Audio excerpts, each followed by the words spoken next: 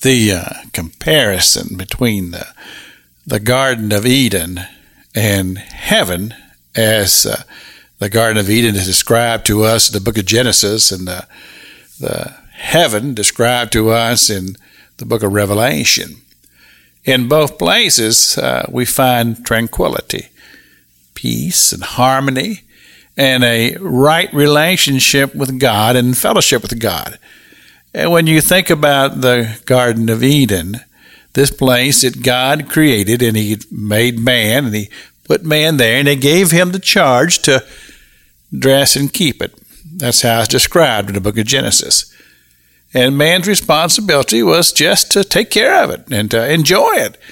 And the wonderful thing about this Garden of Eden is that when the man would go to plant things, there wouldn't be little worms coming up out of the ground to destroy whatever he'd planted, or he wouldn't have to worry about the right mixture of sun and soil, and he wouldn't have sweat all dripping down in his face, and there wouldn't be thorns and thistles and crabgrass that would grow up and choke out the plant. None of that existed in this place of paradise. It was such a beautiful place to live. Because you see, all of those things came into existence after the rebellion. And of course, the rebellion is what brings us to life such as we know it today. Because the entire book of the Bible, from Genesis to Revelation, is all about the redemption of man. That's the story that threads through all the pages of the Bible, that theme, the redemption of man. And it brings us to the place called heaven.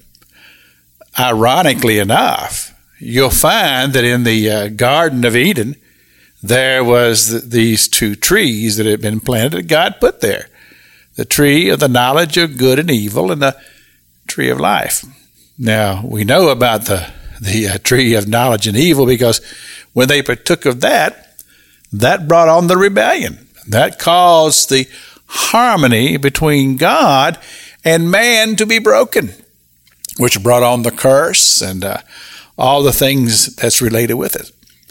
Interesting enough, if you go over to the book of Revelation, in the 22nd chapter, you'll find that the tree of life is there in heaven. And again, I find the comparisons to be remarkable. But here is the point of all of this that I've shared with you today, is that the quest of mankind is to find ourselves in this eventual paradise that we will come to called heaven. This place where it says that there is no need for the sun because the Son of God will be the light thereof. A place where there's no death, no dying, not even a tear, it says, to dim the eye. So, as mankind has found himself in this state of rebellion, Christ Jesus is all about bringing restoration and bringing us to this place where we'll be with Him forever in, once again, this wonderful paradise called heaven. This is Pastor Jack King with the gospel on the radio broadcast.